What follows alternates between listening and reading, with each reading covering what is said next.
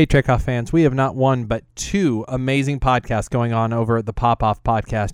Every other week, we're rotating between talking about the Harry Potter movies and the movies leading up to Joss Whedon's Avengers next summer. So Captain America and Thor and Iron Man and the Hulk.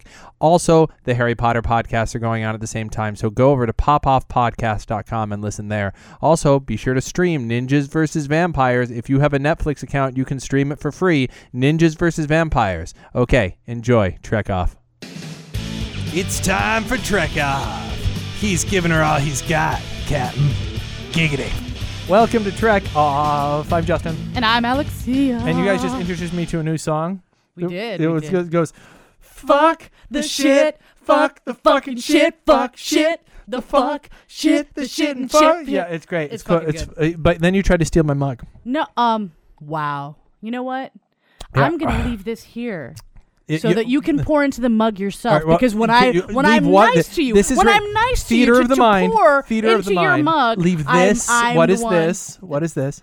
This is the Goldschlager. Yeah. So theater of the mind, you would go, I'm just going to leave this bottle of Goldschlager here next to the mug, which I didn't see, because they can't see what you're talking. Would you like to submit something? I would definitely like to submit. I definitely. Fuck you. I definitely. Fuck you and your allegations of me stealing your fucking mug. I was about to say that's what I would like to say. The situation that we were looking at seemed to appeared in some way to be like the submission part of the conversation, where you submitted something like "fuck me" or some sort of submission of some kind. Yeah, you're getting better. You know what? Maybe you can't have any more of this. Maybe this will just be mine, and I won't share it with you. What? And your fucking mug. I'll Your mug that I want nothing to do with. I don't look longingly at. Mug. I'll have to have like silver Schlager. Oh my god, that would be so much better, because I totally dig silver more than gold. Gold. Is that weird? Gold-plated Schlager. No. Brass Schlager. Platinum Schlager. There it is. Oh, that's the stuff. Wow. They're going to make that now, because 'Cause they're of totally you. listening right now. And they're going to go. Copyright 2011 Endline Entertainment. Too late, motherfuckers. No, you said it on my show. That's right. We're talking about comedy in Star Trek today. Clearly, comedy is not something we do well. No, not at all. The question is: Is it something that I can't make? Wow, talk much? I had like one sip of the Goldschlager too. I'm actually. You know what happened? It was because you got all of your panties in a twist because you thought I was stealing your. I fucking thought you mug. were. That's what's up. I just thought you were trying to be funny. Like you're going to. I'm taking this mug for myself now. And so that's what I thought you were pulling. That's okay. I'm sorry. Gosh, you're really good at reading people. Wow. He's not. He's terrible at it. Sand in your vagina. Oh, really? You know what I would like to submit now? Suck my dick. That's what I'd like to submit now. Does it have sand on? No. No, because it wasn't anywhere near your vagina. Funny. Oh, okay. Oh, it's because... Is that an insult? Yeah. Are you saying it's bad to have one, to make me inferior because I have one? Is that what you're trying to say? Are you? Yes, that is definitely what I'm saying. She's a misogynist. Look at this. Look at this. I am not for misogyny at all, and I think misogyny is bad. It's misogyny. That's your name. You're no longer Mrs. Alexia. You're misogyny. That's your name. Isn't there already a character named that? Is there? I feel like there is. If there isn't, there should be. I feel like there is. Because if there isn't, it would be like a missed opportunity. Like, because you would think like of that sort of name. Like there should be someone whose name is Misunderstanding, but nobody really gets that she's nice. Because it's always a misunderstanding. Oh boy. A missed opportunity. There's tons of this. We could go on all night. And this is a lot like Star Trek, because they're a special alien species that they haven't met yet. I was going to say he's making a joke, and most of the opportunities for comedy in Star Trek are missed opportunities. Oh no. Question: can Star Trek do comedy? Yes. Can it do it well? Yes. Okay. Original series. Go. Don't mention Trouble Tribbles. Go. Don't mention Trouble with Tribbles. I'm saying that there are 3 seasons. Are there any other? Here's the thing about the original series that are just the whole time funny, or moments of funny, because those are two different things. Moments of laugh out loud funny. There are plenty of moments. Let me rephrase. Let me rephrase. Are there considerable moments, as I feel there are sometimes especially in Voyager, and Next Gen to a lesser extent, where clearly it's supposed to be funny. Clearly it's supposed to be making you laugh, but it's failing to do so, which is uncomfortable, which is like where you're watching, you're like, this isn't funny. You think this is really funny, and I'm uncomfortable by the fact that you think it's as funny as you think it is. So the question is... Yeah, what the fuck is the question? I'm lost now. What's the question? The question is like a comedian who's failing on stage. Oh, I can't watch that. It's so terrible. And that's the thing. I feel like there are moments in Star Trek where they're going, look, this is funny. And it's not. When? Because I disagree. There's a lot of it in Next Gen. There's a lot of it in Next Gen focused very much on the first and second season. I do remember Joe Piscopo showing up at one point and teaching Data how to be funny. You know what it might be like? I mean, I admittedly Yeah. am very easily entertained. You are. It does not take much to make me When laugh. we do our sound check, it didn't work today, but normally I can just like look at you and go like, and I'll laugh, yeah. like go cantaloupe, and you're like, no, that's so funny, cantaloupe. we can't. I'm already married. Ha, ha, ha, ha. And then we, you know, and then you know, then he's lame, and then it's not funny. But you're welcome. It's the lame that you see. Then you got to make the Conan O'Brien face where he's like, and then it's funny. So, but is that the noise for that face then? Theater of the mind.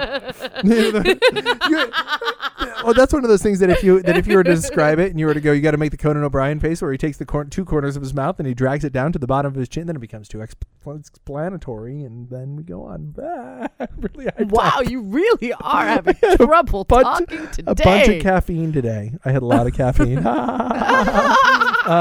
So you know what that means? It's going to be a lot of... Funny that you were the first to do it. That's all I'm going to say. What? I don't. So, well, no, the original series, I mean... I think there are a lot of moments in the original series, particularly between Kirk and Spock. You see, and I feel like there are a lot of moments there that the music is trying to tell me that it's funny. You know, they do the little pluck string sounds, and they're like, this is funny. You know, Oh, Mr. Spock, you're becoming more human every day. There's no need to insult me, Captain. Oh my gosh, see, that absolutely makes me laugh out loud. It makes me so happy. I giggle, I clap my hands, and I'm pleased. See, and I sort of feel like it's the sort of thing that maybe now is campy to the point where it's almost mockable, because it's sort of like you've just had an episode where horrible things have happened, people have died, people have been tortured, and then you get to the end of Mr. Spock, you're becoming more human every day. And it just doesn't work for me really very much at all. Is there a reason that you want me to kill you tonight? What can I Sorry. I'm sorry. For me, it was a little bit like you took your dick out and just peed all over everything I thought was awesome. I'm sorry. Wow. Like, because for me, it's like... It's Theater of the mind. Very good, Mr. A. It's like, you know, especially when all that, like, hard shit comes out. Oh, wow, wrong phrasing. When a bunch of of difficult things happen and they get through it, and then it's kind of that level of camaraderie that's cute and fun, and I love that. See, and there are times when I don't want cute and fun, and that's one of those times. You know. You would rather what? Doom and gloom? They just survived some shit. Like, people. I agree people with Mr. do A. that. People have levity. We have male solidarity here. Go, man. Fuck this shit. No, I'm just saying. It was Male solidarity. It was the television of the 1960s. So you're not challenging audiences the way you are now. You know, with Star Trek of the now, or like DS9, for example. But I feel like they did that on DS9 as well. Well, they did sometimes, but a lot less often. I would say that sometimes maybe we got to give it to Star Trek that those buttons at the end that I don't like, they might have been the way that they got past the network to say the really shocking shit that they did try to say, to go, hey, look, wrapped up in a neat little bow, everybody's happy. See, we didn't just challenge racism. Yeah. You know, mm-hmm. So I can maybe see that that might have been required to keep it on the air. And you're right. I shouldn't judge a show that is in many ways a time capsule, by my standards of watching today. Although it's hard for me to, because I discovered. I mean, again, Next Gen is dated now too, which is hard. I think anything that you watch that is quote unquote dated, like you have to just take into account when it's happening. Like, it's like watching, like, that doesn't make it any less cool or make it any less groundbreaking, or, you know what I mean? Like, you have to accept the world that you're in. I guess, yeah. The only problem for me is that, and this is a problem, look, that you have to accept the cognitive dissonance between Next Gen and original series to go. You have to accept that you're in the world you're in, and yet you also have to accept that the original series is the same world as DS9. Mm-hmm. And they are not. They're two different worlds. The aesthetic is different. People look different. People behave differently. The story, yeah, forehead ridges, things like that. But I mean, even beyond that, the storytelling is different in stylistically. Yeah. And it's hard sometimes to accept that. And look, Star Trek was not the Twilight Zone. Like it was not meant to be dark. It was meant to be optimistic. And one might say that Roddenberry might not have liked the storytelling that I like. That Roddenberry, he might not have been down with it. He may not have thought there was enough optimism there. Yeah, if he had his drug. Yeah, exactly. So it's possible. So I will give that. But I can see both sides of it though. Like I see where they're both I doing see that the good things. You know what I mean? I see that the humor most of the time is forced. I would say that most of the episodes with what's his name, Harry Mudd, or where he's walking around being very, I'm Mudd and these are my women, and the silly things, so he's flamboyant. I know, but flamboyant in a very sort of 60s. He seems like he belongs. That's when it was written. And that's what I'm saying is that the problems that I have with the original series, and when the original series succeeds for me, is when it reminds me of the storytelling that I like so much of the Next Gen era. And because that's my Star Trek. That is Star Trek. That is the baseline Star Trek for me, is Next Gen. Yeah, see, because the baseline Star Trek for me is the original. So you're saying that, so you're one of those people who would feel like Star Trek never really did it again, that the original series did it, and then after those 3 seasons, everything else is just not quite up to par. I mean, I wouldn't say that. I would say that I'm willing to accept that, the other stuff has gotten there, has reached the mark, because this is the way I feel about this. But that is the mark. But that's the mark, yeah. Because the way I feel about it, it's like... well, we are in stark disagreement then. We are. I think that that it's... You're creating a world, but they're from different eras in our time. And different eras in their own time. And in their own time. But I'm just saying, like, I like that they are coming at it like so this is sort of like a general thing I feel about like reboots in general. Yeah. Like when somebody reboots something, and it's like I don't, or remakes something. I don't like it when they do that and just regurgitate what came before. Sure. Because it's like, then why? Like there wasn't anything wrong with the first one. That's why people loved it. So why are we going to redo it? Unless you have something new to bring to it that is still in line though with the spirit, that is still in line with that feeling that you got the first time, that would make it more accessible to people now. And that is something that I think that the other ones do. You know what I'm saying? To a point. And that's why I like it. What I loved about DS9 was that it decided that what it was going to do is it was going to take the entire universe and turn it on its ear. And also, while they did it, explore the giant universe that was created. To say, okay, we've met 1,000 races. Let's find out what the Ferengi are really like at home, and what the Romulans are really like at home, and what the Cardassians are really like at home, and what the Klingons are really like at home. Yeah, I feel like they picked a few races to sort of focus on and give you a lot more information. And you get the idea that the universe, whereas the Next Generation was kind of like, let's follow this ship and the people it meets every week. It's and the same in it, like that. I'm noticing that as I'm watching Enterprise. Yeah. You know what I mean? There's constantly we're meeting new someone people, new. Yeah. and then they're not seeing them again.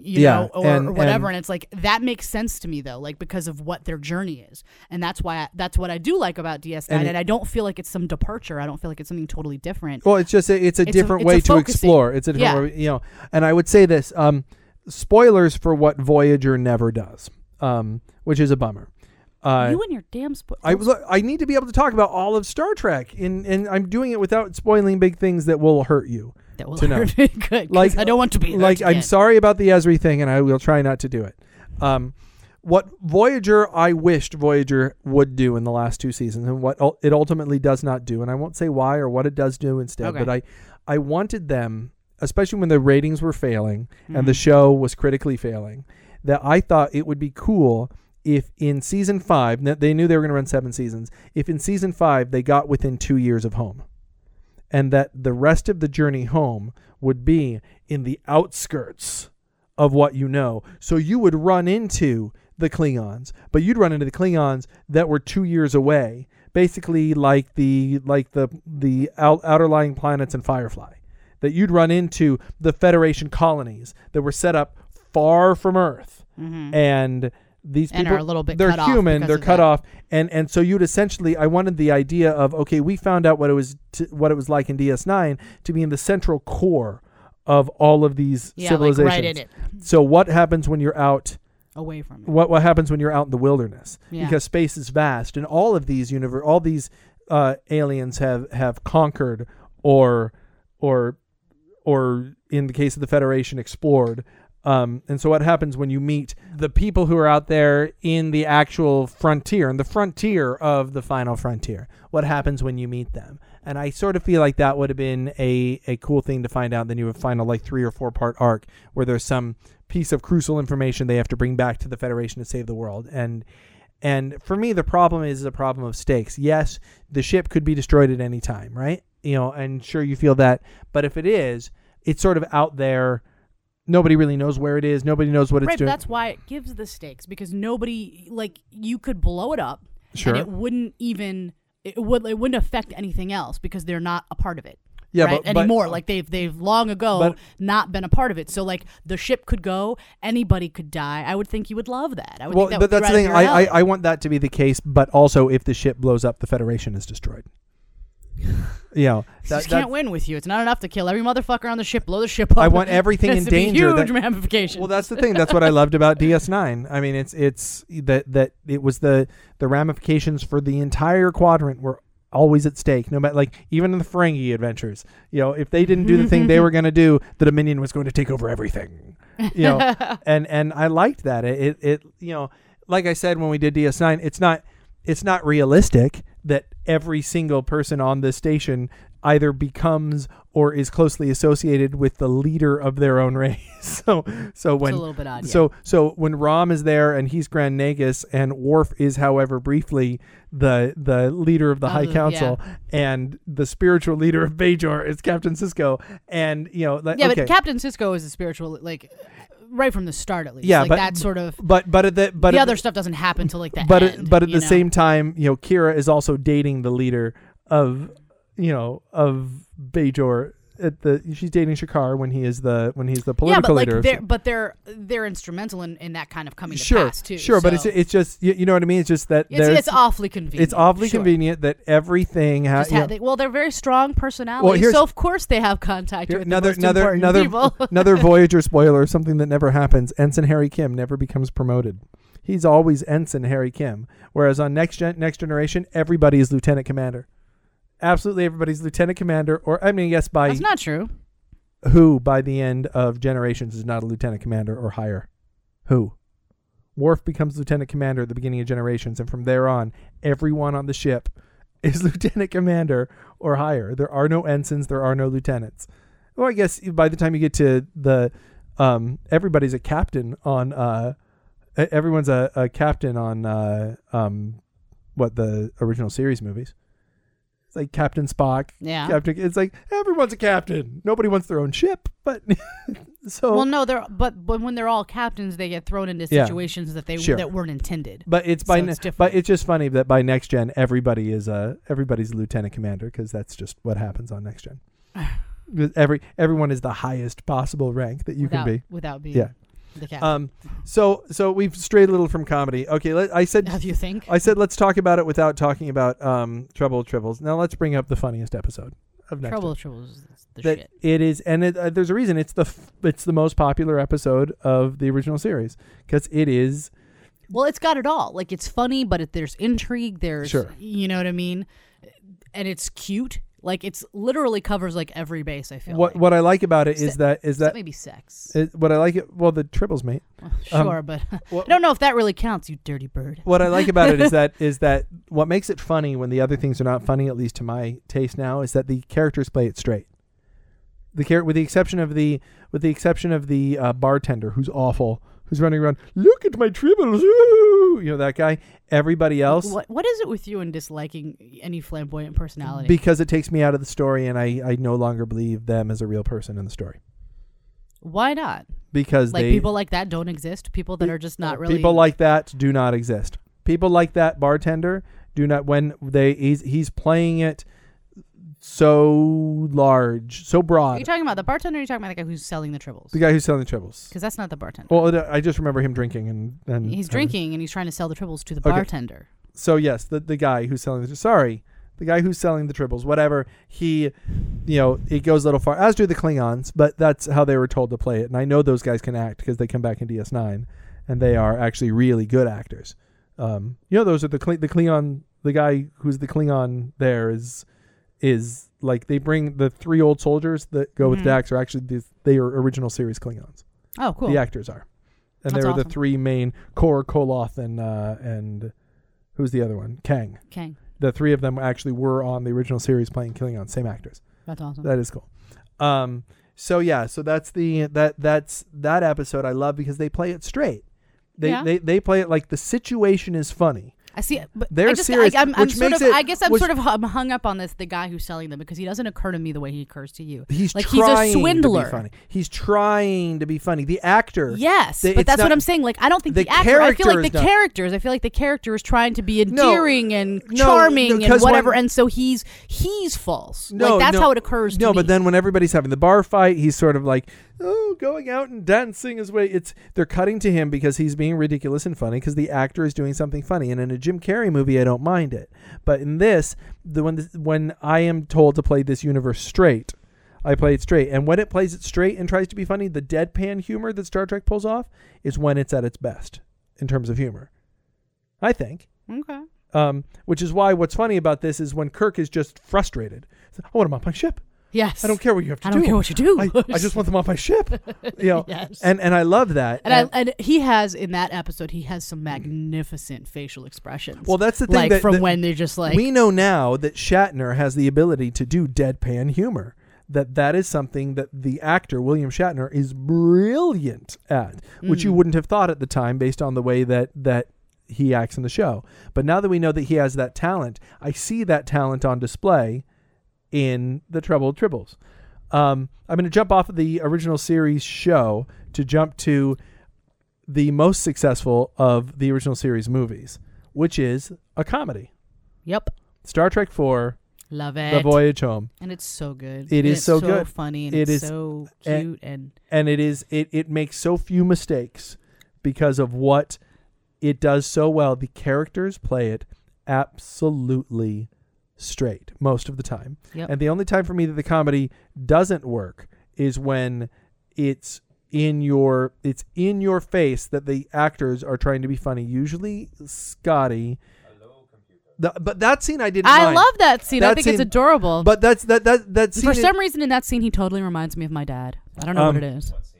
Oh yeah, so Oh, okay, so hello, computer. So there's a scene in Star Trek 4 where he goes up to a guy who's trying to get him to do something. And for keep him. in mind this is the 80s. Yeah, Like so- consider what a computer looked like computers. then. Yeah, so it's still the same thing. It's still the basic setup. Keyboard, mouse, monitor is what you use as your interface. It's a little clunkier looking than what we got now. So though, he goes you know? he goes up to it and he goes I'm going to put this in the computer, and the guy looks at him and says okay, well here's your computer, and he goes okay, computer, show me schematics, and the computer doesn't do anything. He's And like, computer. and he goes computer, and the guy says use this mouse, and hands him the mouse, and he puts the mouse up to his mouth and he goes hello, computer. That's, It was so cute. Love it. There's just how much they don't understand what's going on when Yes, I think Spock that stuff is great. cursing is the greatest thing. Oh my gosh, it's the greatest thing and ever. Kurt cursing too, where the guy goes, "Get out of the way, you dumbass!" He goes, well, double dumbass on you. and that's Yes, yeah. it's so good. Spock, And like especially because there are moments too when Kirk recognizes like that Spock isn't quite right or whatever, like, and Yeah. he tries to cover for stuff and isn't always successful. And yeah, it's the parts that don't work for me are the jokes. Like, everyone remember where we parked? Not funny. Or anybody who doesn't want to go to Earth had better get off. Not funny. I thought those were funny. It's like from the They beginning. made me laugh. But that's the thing. Those are jokes not situational. What makes it funny is you go, this is still your serious Star Trek universe, and look what happens when they're in a place that when they're in a place that they don't understand. Unintentional hilarity. Yeah, it's not hilarious. I mean, I will agree that stuff is funnier. Yeah, you know what I mean. And for me, that stuff, I can see that they're trying to make me laugh, which makes me less likely to laugh. Where I can see that they're writing me a joke, and I don't like it when let me rephrase. The character is telling a joke.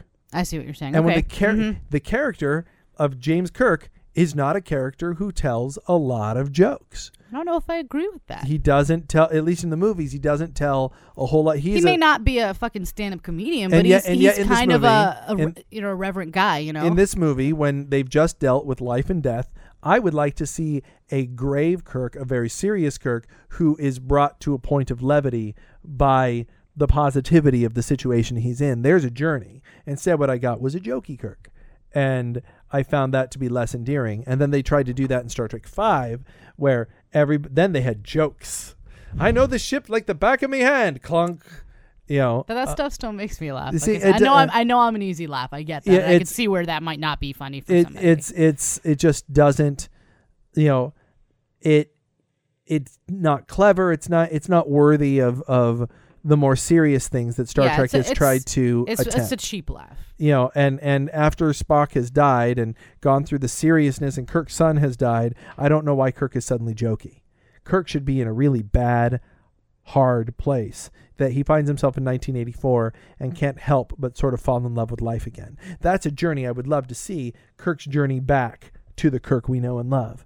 And that could be funny, where he's just as frustrated and almost angry, trying to go, well, a double dumbass, you know, where he's not, you know, trying to be funny. And it's when he's trying to be funny, it doesn't work for me. Whereas when he's trying to be serious and it's funny because he doesn't know how to be serious in 1984, that's funny. Yeah. And more true to the character. The other things, I feel like him being on that planet going, anyone not going to Earth, it better get off. That seems to me like a betrayal of the guy who just lost his son.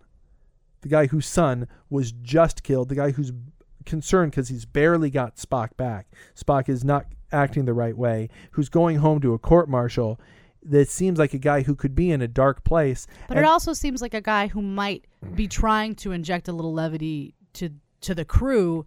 It doesn't seem like that's what he's doing. If they had him being funny to the crew, and then when the camera's on him alone and shows him, you know, that this is what he's trying to do, that this is a deliberate choice on his, I don't get that sense at all. I get that the writers are trying to be funny because this is a funny movie, and I sort of feel like you know, I feel, look, I'm not slamming the movie. I give the movie, you know, it hits probably 4 out of every 5 jokes, and most comedies that come out these days don't do that for me. Yeah. You know, most comedies that I see in the movie theaters billed as, you know, an Adam Sandler or Will Ferrell comedy are hitting about 1 out of every 2. It's just that it's so rapid fire that you're still laughing at the last one. So, you know, this one is it's a carefully crafted piece, and I'm not slamming it by any means. I love because you're driving me to drink. You were drinking before we started, lady. That's not even true. It was just sitting there. It's totally true. It was just sitting there looking pretty. And then you were going to steal my mug. And then I was going to steal your mug. So I was looking at me a funny way. So Next Gen, at the beginning, when the characters haven't found themselves, tries to be funny. It tries to be funny when the characters are drunk. In first season, we talked about that. You liked it. I didn't. It tries. Big surprise. It tries when Data is trying to learn how to be funny with Joe Piscopo. Again, some people think it's funny. I think it's not, but they bring it to sort of a heartbreaking place where he realizes that, you know, that he's not really making anybody laugh. And so I like where his character goes, and that at least his character goes on a journey. I think they overdo it sometimes later on with Q. But there are some true moments of intentional comedy gold on Star Trek The Next Generation. And I would point to their biggest comedy episode, Cupid, the Robin Hood episode of Next Gen. It does deadpan humor in the greatest way possible. and has so few failures that I love what they do there. Their biggest failure is when Troy accidentally shoots Data with an arrow, and he's like, "Oh, all my cognitive functionings are working. You are getting better." That's not that funny. But the rest of it, everything Worf does in that episode is gold. It's gold. Everything he does. I protest. I am not a merry man. It's just. Or when Geordi is trying to play the mandolin and he just walks up to it and smashes it, and looks at him. Sorry. I mean, the whole episode is just so lighthearted, and yet the characters are taking it absolutely seriously. Yeah. But I do tend to agree that is, like, generally speaking, funnier. Like the cheap laughs get me. They do. I'm easy to amuse, but like I definitely agree that it's funnier when I'm laughing, not because you're being funny, but because you're not. And I don't mind. Funny, Q is often trying to be funny, and he's funny, but it's built into his whole character. He's being funny because it pisses Picard off. Yes, like he's doing it for a reason. He's because he can be like, and I think he's very scary when he's like being funny. You know what I mean? When Q shows up on Voyager, when he shows up on DS9, and the jokes he tells, it's not funny to me, because when he is popping into different costumes in front of Sisko, and Sisko's kind of like just rolling his eyes at him, it's not funny because it's almost like Q is desperate. Like Q's like, be frustrated at this. Look what I'm doing now. Look what I'm doing now. I find it funny because of that. Because when he does it with Picard, it works, and like he just assumes here is another guy, who is a Picard, and then doesn't work, and I find that funny. Interesting. That's maybe interesting, but that's not funny. What's funny is Picard's consternation. What's funny is that Picard is irritated. Is irritated. That's what's funny is that we're watching Picard just not the guy who's always in control, having no control over what's going on, and yet Sisko never seems like he feels out of control. But that's what I find that I find the difference there in their reactions to be funny. Like maybe comparatively, Q is the it's same. Interesting. You know what I mean? Like Q is being Q, and it's funny to me that it doesn't work on Sisko, and that Sisko just rolls his eyes, and then he punches him, and he's like. He's like, Picard would never do that. He's like, well, I'm not Picard. Yeah, that's funny to me. At best, it's interesting, and it is humor that is really reliant on your knowledge of Picard and Q, and it's not that funny in the situation. Yeah, but I don't think they. Comedy is about tension. Comedy is about tension. The joke is the moment of the joke is the tension before the punchline. What is it? Oh, that's what it is. I wasn't expecting that. That's what a joke is. It's tension with an unexpected twist.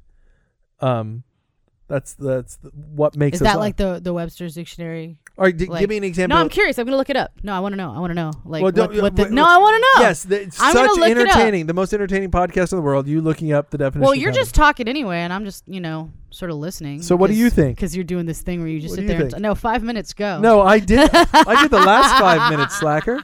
You go. No, I'm looking this shit up. I'm gonna look it up because the definition of comedy. The definition of comedy or joke, because I'm not certain which one it is you're trying to say. Just look up joke tension. Just look up joke tension. You're gonna get 1,000 definitions of joke. I'm gonna go to dictionary.com. Would you calm yourself? Oh wow, this is gonna be great. It's gonna be awesome. This is the best podcast ever made. It's gonna be legend, and wait for it. I hope you're not lactose intolerant. Fuckity foo. Because the next part is dairy. Dairy. Legendary. Never mind. Legend. Oh. Gosh, do you really not watch that show? You don't know NPH? It's all about NPH. What show are we talking about? How I Met Your Mother. No, I don't. Oh my god! What? Really? I don't watch sitcoms. I don't like sitcoms. I don't think they're funny. I mean, it's not like I watch them all the time. I watch it all the time or anything. But like NPH. I know him. I know about. So funny. I know about the Bro Code. I mean, I know about that. And about the crazy eyes. She's got the crazy eyes. That shit's funny. He released a book called The Bro Code. Oh, did he? Yeah, there's a book out there called The Bro Code. It's written by Barney Stinson. Nice. I would really like to have seen him on Star Trek somewhere. I just think it would be fun to see. NPH? Yeah. That was back when his career was flailing. Now his career is unstoppable. I don't know, because he's doing things like Beastly and Smurfs, and I'm not certain why. When you're the lead in a movie that has a $40 million opening weekend, yeah, you're doing really badly. Poor NPH in the middle of while he's also hosting every award show in the world and has the lead. That's why I don't understand why he's doing that movie. That's what I'm saying. Like I don't understand. Cha-ching, cha-ching, cha-ching, cha-ching, cha-ching, cha-ching. Have some money. By the way, I saw the Smurfs. Was it good? It was a movie. See that? You see what happened is that there was tension when you said, "Is it good?" And then I gave you an answer. Joke. Noun. Amusing remark, story, etc. 2. Object of ridicule. Verb. Used without object. Joked, joking. 3. To make or tell jokes. That is the dictionary definition. I didn't say that tension was the dictionary definition of a joke. I said it is the mechanism used within a joke. The mechanism that is within a joke. Yes. There's something that makes a joke work or not work. Can you put your phone down? See why we're laughing? Because we're so tense. Cackling witch. Oh no. Oh, you're gonna hit me. I'm really scared of you right now. She's got the crazy eye. Oh, I definitely got the she crazy definitely eyes. has the crazy eyes.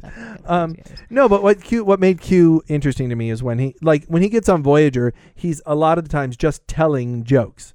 Just going, look at me, I have a big tattoo, loo. And it sort of doesn't work as well as maybe the other things he does. Hey, let's talk about a character of people that I laugh at, that I really like, that everybody hates. Neelix. Did you think? Can you stop looking on your phone and do a podcast, please? She's like, is there porn on here? Yeah, actually, there is porn on I know here. there's porn. There's definitely porn. Well, if we're going to talk about comedy in Star Trek. For a second, go for it. Okay, you say what you've seen. A friend sent me something, and I don't know if it's weird or what, like that they're like, this just made me think of you. Oh, good. I found Star Trek porn, and it was just so you. I'm like, awesome. That equals awesome or really What weird. What is it? So what can they look up? What can they search for? Like I think it's XXX parody. Yeah. On YouTube, and you can see the preview for a Next Generation.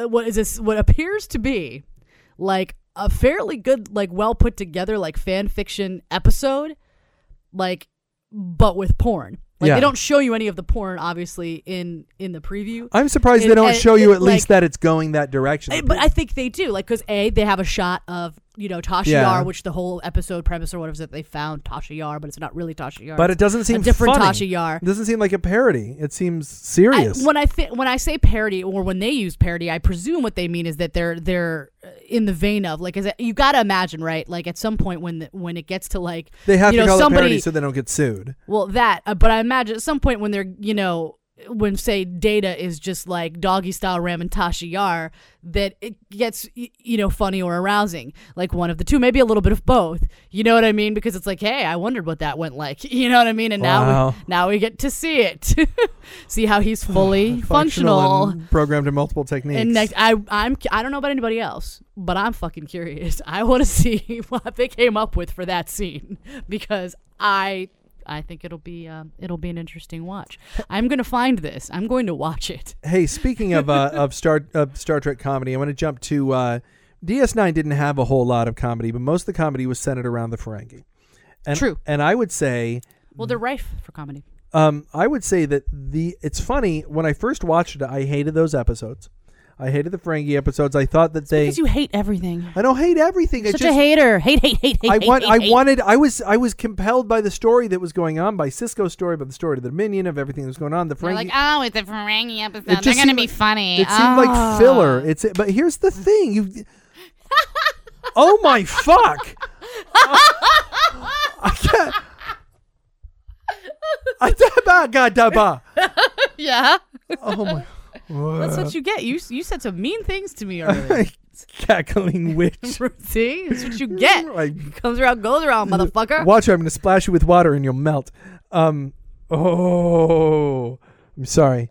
Did you get all Oz'd there? So I would like to submit. Oh, wow. Ow! Ow! My soul is burning from your eyes. Fuck you. What's up, Voldemort?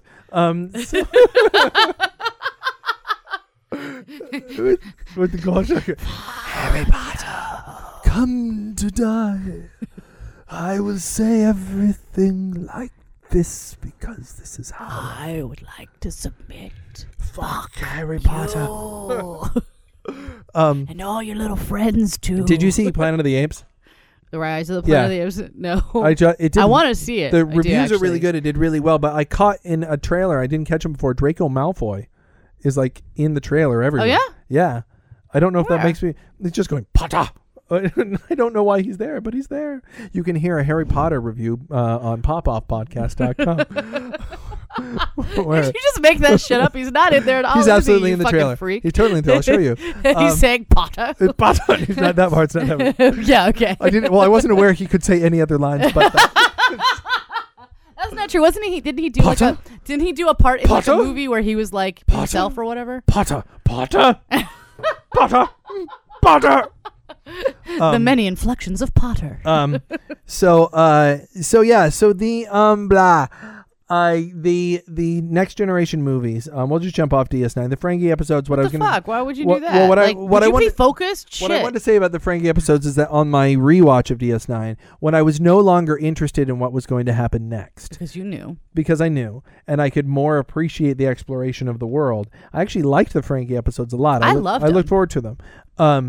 And it was I didn't know what was going to happen. That's also next, except for Ezri, of course. That's also how I felt about the Bajoran episodes. That when I was watching them, I was like, "Come on, get on with it. Who cares? I want to get on what." And then when I watched it a second time and I saw the world that they were in the process of building, I much more enjoyed watching them build it. That's how it occurred to me when I was watching. Like it's interesting to me. Like I know what you mean though. Like because there are books sometimes that are written like where like one chapter is about this and then like another chapter is about like something else that's happening. Well, when I get frustrated and sometimes I'll skip those chapters because I want to see what happens next. Well, when I was first watching, I was like, who gives a shit? I'm into this for Starfleet. But see, I never felt that way when I was watching DS9. I always felt like whatever they were showing me was to weave this tapestry, was to make this world so that when they get back to it, I understand what we're fighting for. I know what's at stake. Well, I was like that when I first started watching Lost too. Whenever the flashbacks were on, I was like, come on, get back on with the story. Oh, I loved the flashbacks when I watched it. That was one of my favorite parts. It took me a while. It took me to like season 2 before I was like, oh, you're really, okay, this is really important. I need to pay attention, because I would sort of clock out during the flashbacks. And true, even Lost sometimes misuse the flashbacks, i.e. how Jack got his tattoo. Yeah, I definitely think I definitely felt more during Lost that they did it as a device. Like I felt like when they started out, there were times when they were doing it because they were trying to get you to know the characters so that you would understand where they were coming from when they're interacting with these people on the island. But I felt like they were definitely towards the end. I felt a lot like they just used it. Spoilers for Lost in the next 2 minutes. Once they started doing the flash forwards and the flash sideways, then I really got into them because I felt like suddenly they were moving the plot along as well. Whereas before I felt like sometimes they were just like, let's find out more about how Locke is betrayed by his dad and then doesn't change anything about himself because of it. Yeah. You know, that's I felt like they overused it, and I did not feel that way in DS9. Like Lapidus! I felt like sorry. How Lost should have ended with the Lapidus song. Did I show you that? No. I'll show it to you. It's pretty funny. I'll show it to you when this is done. No idea what you're talking about. But I felt like every episode that was a quote unquote like departure from the main story, if you will, on DS9, I always felt like there were things to be learned there. There was information to be mined and fun to be had while doing it. I will talk briefly about Voyager and Enterprise because they were usually fairly humorless shows. And the episodes that did have humor, I felt they didn't do it that well, but that's okay because they were in general humorless shows. They played themselves very, very seriously. There's actually an episode of Enterprise I just recently watched. Which is what? That is the one where you meet Phlox's wife. She comes on board to bring a telescope or whatever, and he hasn't seen her in 4 years. And what was it's funny, like the interactions between like how she's just coming on to Trip, and he just does not know what to do with it. Like, why? Because he's tense, and that's funny. I'm just saying. Because he's uncomfortable, and it's funny. And I think it's particularly funny. So sweet. It's cinnamon. Goldschlager. Blah. Love it. Cutting up your throat. That little piece of the gold. It's not real gold. It says real gold flakes. They're real gold. Can't be good for you. It's fine for you. Okay. So you can shit gold. I already think I do. Yeah, you do. Anyway, Watch out, or I someone will thought- drop a house on you.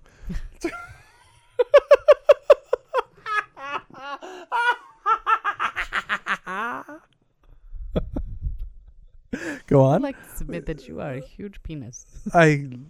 You don't have a huge penis. You are a huge penis. They're because very you- different things. because you are what you. Wait, no. Because you are what you eat. What? No. That's disgusting. Okay, go on. I thought it was particularly funny when he finally feels like he has to tell Phlox about it, and Yeah. Phlox is just like, Yeah, "Oh, man. dude, yeah, that's shit. That's good stuff. You should totally hit that." And he just does not know what to do with it, and I love it because yes, it's funny, but it also tells you about denobulans. Like it Sure, gives yeah. you insight into them, and It's and, expository in yeah, some way too, and- which it's. and I liked that a lot. I thought it was very well done. So let's hit. There are 4 Trek movies I'm going to hit real quick. The one I'll hit least is Star Trek Nemesis, a generally humorless affair that, when it tries to be funny, fails in every single possible way. Why does the man have no hair? Why is the bald man talking? That's it's awful. The humor that they try to do in Nemesis, very rarely in the movie, but it is there. You know, let's have a dune buggy chase. I guess that's kind of funny. I guess, naked wedding stuff. It's Nemesis is a movie that utterly destroys the family friendliness of Next Generation, and in a lot of ways, we're gonna have to do a Nemesis podcast, because maybe we'll do that next. A Nemesis podcast, because there's a lot to be said about that movie that I feel like we need to say. There is, but I think it might be beneficial to would Have more actually interesting. Goldschlager. Yeah, to have more Goldschlager. I think it would be interesting for us to actually watch it together. Really? Yeah, I think it would be interesting. I An don't know if interesting there's experiment. time. We'll see. It's so hard for us to actually, when we have time, we always want to record. We'll figure it out. Anyway, we don't need to plan on mic what we're gonna do Yeah, next. it's probably not necessary. I know it's gripping though. So ignoring that, let's look at the other 2 Next Gen movies. One, which is not intended to be comedy, that is very funny in parts and deliberately and does a good job, and one that is intended to be a comedy and utterly fails at almost every. Disagree with you. I thought it was cute. Star Trek First Contact has some brilliant moments of humor. Troy drunk is astounding. I even kind of have to admit to, maybe I've even said I disliked it in the past, but in truth, I like when Zephyr Cochrane goes, "You're all astronauts on some kind of Star Trek." I love it. Yeah, I think you knocked it earlier because that's just your arbitrary way of But hate. maybe I knocked it because it's stuff like that begat Insurrection. But there's a lot of there is an element of almost Indiana Jones-ishness to humor next to serious action at the same time, that happens in First Contact. And I feel like it does a really, really good job of putting these characters into a dismally dark situation, and there's a sense of gallows humor. When they tell jokes, it's sort of like we're telling these jokes because we know we're about to die and everything's going bad, and we're going to kind of being funny in that situation.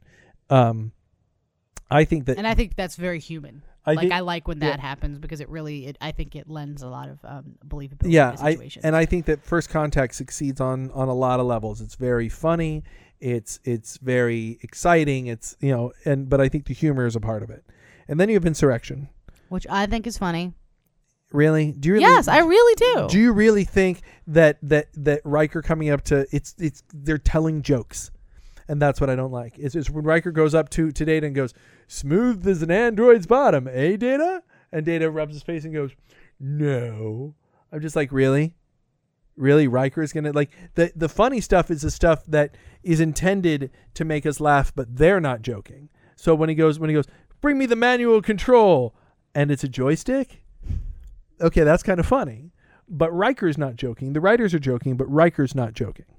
And it's but there was a lot of the stuff that was cute that weren't jokes, and you hated that shit, and I like it. Like a Klingon pimple, or like the women talking about how their boobs have started to firm up. Yeah, like that stuff to me. Let me give you that. The women go, "Have you noticed how your boobs have started to firm up?" And Data comes up to them and is like.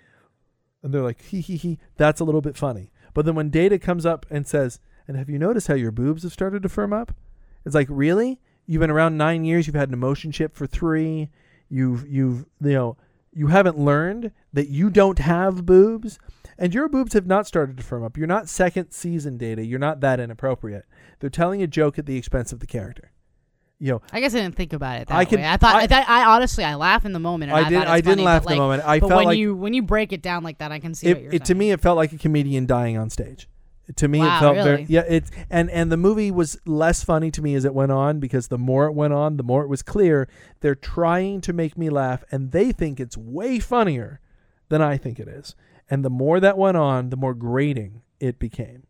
So if they succeeded with you early on, because your threshold to laugh is lower than mine, then maybe they kept you for the whole movie. Yeah, they did. I just thought it was cute. But and fun. The problem for me is that, to be clear, I didn't think it was any, Star Trek 4. Yeah, you know what I mean. Like I'll be. It's what they wanted it to be. It definitely wasn't that. Like, to me, it was just it hit that mark by any stretch. Just sort of like they were telling jokes, and as soon as they were like, here's a moment it's funny, Worf hits his head, he wakes up and he hits his head, and they're like Mr. Worf, I don't know how they do things on Deep Space Nine, but here you're expected to be on time, because he hits his head and he wakes up late, and he's like, well, my wife died 2 years ago, or 2 months ago, because that's the placement of Insurrection. It's like right after Jadzia dies. Is it really? It's the summer after she dies. Oh, my God. They were going to mention it, and they thought that it would bring down the story too much. And wow. So they just act like it doesn't matter to him? Exactly. They act like it didn't happen. And yet, you get back to DS9. Yeah, because I wouldn't have known that if you didn't tell me. But at the time it came out, when you're watching it, when you've just finished watching DS9. But I wasn't watching DS9 at that point. Do you know what I'm saying? I didn't know. At the time, that happens, and then you go back to DS9, he's tortured still. Yeah, of course he would be. Like, it doesn't make any sense for him not to be tortured. And yet he's got a pimple, and he's embarrassed by his pimple. It just doesn't. It's a cheap shot, and I thought it was funny, but like, here's the thing. I love those guys. And when I see cheap shots, when I see let's make them laugh at Data's bum. And what the smoothness of his bum comparatively to Riker's I thought face. It was cute when she's like, laughs about his beard or whatever. She's like, I never kissed you with a beard, except the clone of you that had a beard when I kissed him. Like, my God. Again, it's just sort of like, and it's not that. It's like you've made this movie is like to make you laugh has to like fucking climb a mountain naked in full-on noon. No, it needs to not do that. You know what it needs to do to make me laugh? Put the characters in a situation that's funny. Not have the characters in a deadly situation, because they're in a deadly situation, and have them crack jokes about Data having boobs. Or Data being a flotation device. Don't give me... You know what jokes they are? They're the Star Wars Episode 2 jokes, is what they are. It's C-3PO... with his head next to his body going, I'm quite beside myself. And then with his head being dragged away by R2-D2 going, this is such a drag. It's that. I don't think it's that bad. That's how I felt about it. When I watched it, that's how I felt about it. That's too far. Yeah. You've gone too far, sir. This far, no further. Different movie. All right, final movie to talk about. The new Star Trek movie. Tons of humor. Great. Works all the time. Yep. I can't think of anything that fell flat. No, it works all the time, and it's little winks and little nods. Yep. And it's all in character, and it informs you of the characters as it's doing. Just from the very beginning. So we have the movie starts with the first joke in the movie is as George Kirk is about to die. And when she goes, name after your father, and he goes, Tiberius? That's the worst. Oh, yeah. And it made me smile. In this horrible situation, it makes me smile. Yeah. And I'm like, that's awesome that it made me smile while I've got tears in my eyes. Yep. Because I know what's going on.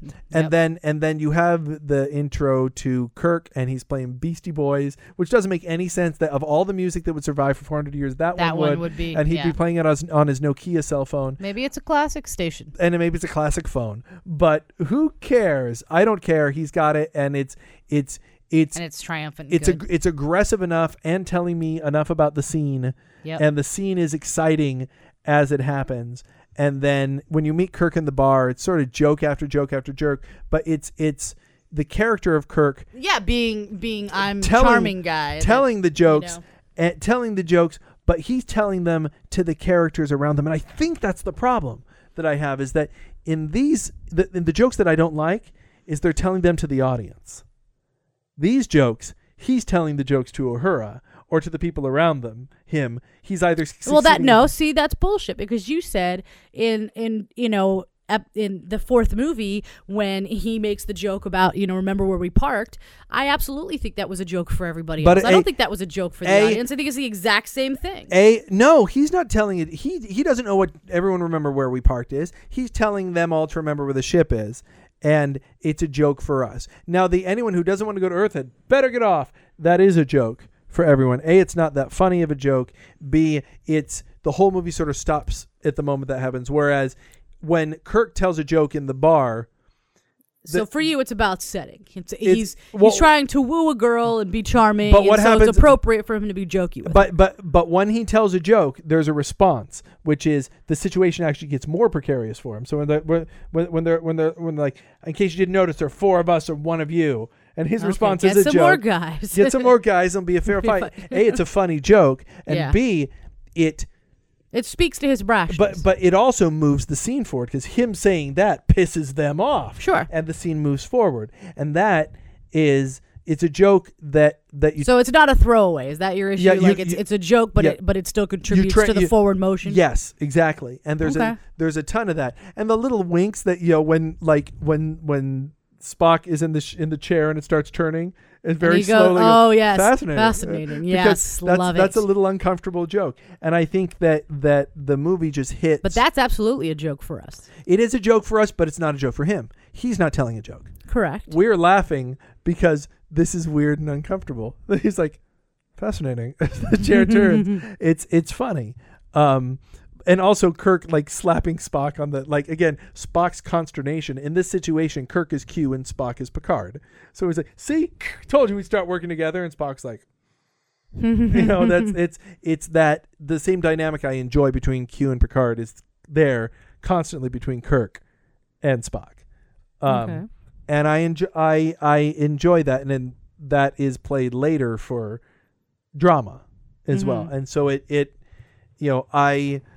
I enjoy that. So I feel like the most successful comedy that Star Trek does is either Star Trek 4 or the new Star Trek movie that plays comedy right next to the action, right next to the drama, and does it really, really well.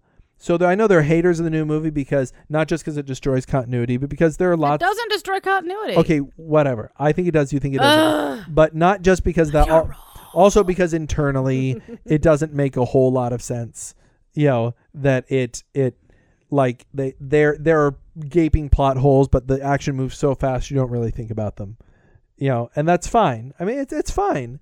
It's and it's what these writers do. It's the same writers as Lost, and they will introduce something. Go, here, we're gonna move really past. Why is there a wormhole here? Why is there red matter? Why, if one piece of red matter is big enough to suck up a planet, why is Spock carrying around a giant thing of it? What is red matter? Why does one person come out in 20 years and then 20 years later Spock is there? Why are they sitting there waiting there for Spock, knowing he's going to come out at that last moment? Why is Spock on the same planet as Scotty, as the same planet where Kirk is left? Why is that where Vulcan is destroyed? Why does the destruction of Vulcan not hurt that planet? Why? Yeah, there are 1,000 plot holes in the movie, but it's okay because the movie moves so fast that you can ignore them. I guess. Yeah. And I don't mind, because the movie's a great watch. Oh yeah, it's hell of a movie. So I think that in terms of comedy, it works in that situation. It works in Star Trek 4 because I love the fish out of water. And it works deadpan when it's done deadpan in Next Gen, and it works with Q. It doesn't really work in DS9 for me almost anywhere except the Ferengi, and the Ferengi episodes are really funny, but that's because they're so ridiculous. They are the bulls in the china shop. So you don't think that it's funny at all on Deep Space Nine, the interactions between you know, as their friendship grows between, O'Brien and Bashir. Oh no, those are hilarious. I like them. I like things that build out of character and build out of the humanity and or alienality, I guess, of the characters. I like. I don't like the throw. I don't like when they're trying to be funny in your face. You know, where I'm watching that's not what I come to Star Trek for. Where they get me is where I come to Star Trek, and in my serious world, these funny things are happening. That's why I like the Ferengi, because they're if the Starfleet world is a china shop, they're the bulls. They're running around, they're being loud, they're being brash. Everybody hates them. They are barely getting by. They are, it's I mean, the funniest DS9 episode is Little Green Men, where they go back to 1950s. Oh, it's a great episode. It's hilarious. It's hysterical. And I actually think the funniest character on DS9 kind of becomes Odo, because he's so sarcastic. Yes. He's so, especially with Quark, it's just the comedy between them just grows. His deadpan comedy is great. It's fantastic. And so I mean, I think there is successful comedy, but not. I think there's a ton of success. Like I disagree with you. I guess if I were to think of DS9, I can think of actually it's maybe even more successful than Next Gen.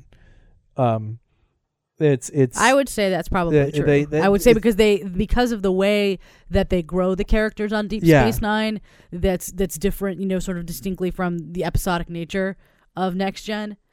I think that gives a much more stable ground for that. Yeah, I agree. To sort of flourish. Yeah. And I think that's comedy in Star Trek, man. I think that we pretty much hit it. We hit about an hour on it, longer than I thought we'd be able to go too, because there's lots to say. There's lots more I could say. Why does that not surprise me? Well, clearly you have no opinions either. No, none. I'm just kidding. I'm gonna look at my phone. Yeah, you look at your phone and don't attack me with your flying monkeys. Something gonna be flying. My foot towards your fucking face. I'm running out of witch metaphors anyway, so that's why we really have to end, because I'm like. Because now what are you gonna say? That was a reach. That was a reach. It was like that was pretty bad. Flying monkeys. You have servants. You live in a castle. I don't know what you're gonna do. The house got dropped on me. I know. I did that. My shoes, maybe. I did that. Yeah. No, but you. Yeah. I guess I remember. I get it.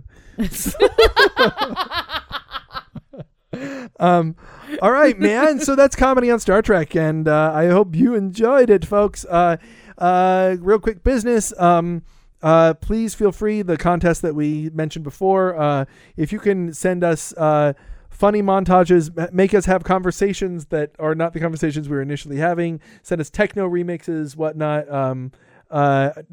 The people who really, really impress us, if we get them and they're like, there, it's awesome, then some kind of prize will be sent your way. Can't be to everyone. If you're the only one who sends us one, there more prizes will be sent out at the beginning than at the end, probably because we'll be impressed by the first person, and then if we get 1,000.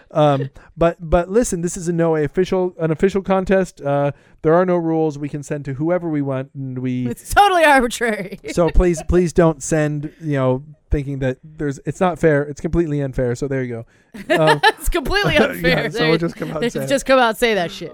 So hey, we have other funny podcasts right now on Pop Off at popoffpodcast.com. There are 2 retrospectives going on, both the Harry Potter retrospective and the Avengers movies with RJ Haynes.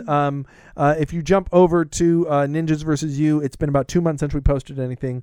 There is going to be big news happening there in the next 2 months. So listen to the old ones, and then new stuff is happening there. I've heard wind that the Suckcast may be returning. I hope so, because I miss those guys. And of course, the Hot Mess with Phil Stamper has just started its new season. So tune into that for your entertainment mashups. It's even better than before. This guy basically takes 2 different news stories and compares them and says who's really just the biggest fuck up out there. But we couldn't call it the fuck up, so it's called the Hot Mess.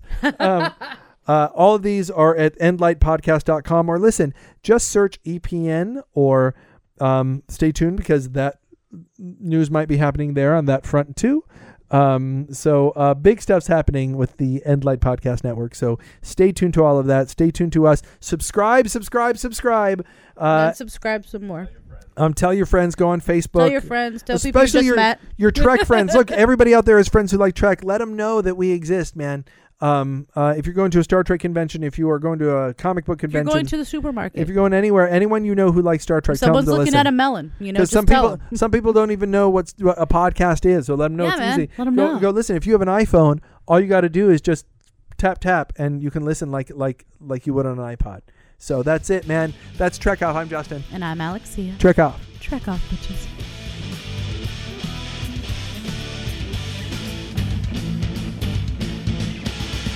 Trek Off isn't the only fun free podcast you can find on the Enlight Podcast Network. Go over to Pop Off to listen to the Pop Off podcast, popoffpodcast.com. You can also hear Ninjas vs. You, The Hot Mess with Phil Stamper, and the Suckcast by going to endlightpodcast.com, or look, just search EPN on iTunes, EPN, and subscribe. Be sure to rate us on Facebook and watch Ninjas vs. Vampires streaming on Netflix. And now, as requested by our fan Shmoo, Ode to Spot by Lieutenant Commander Data. Felis catus is your taxonomic nomenclature, an endothermic quadruped, carnivorous by nature. Your visual, olfactory, and auditory senses contribute to your hunting skills and natural defenses. I find myself intrigued by your subvocal oscillations, a singular development of cat communications that obviates your basic hedonistic predilection for a rhythmic stroking of your fur to demonstrate affection.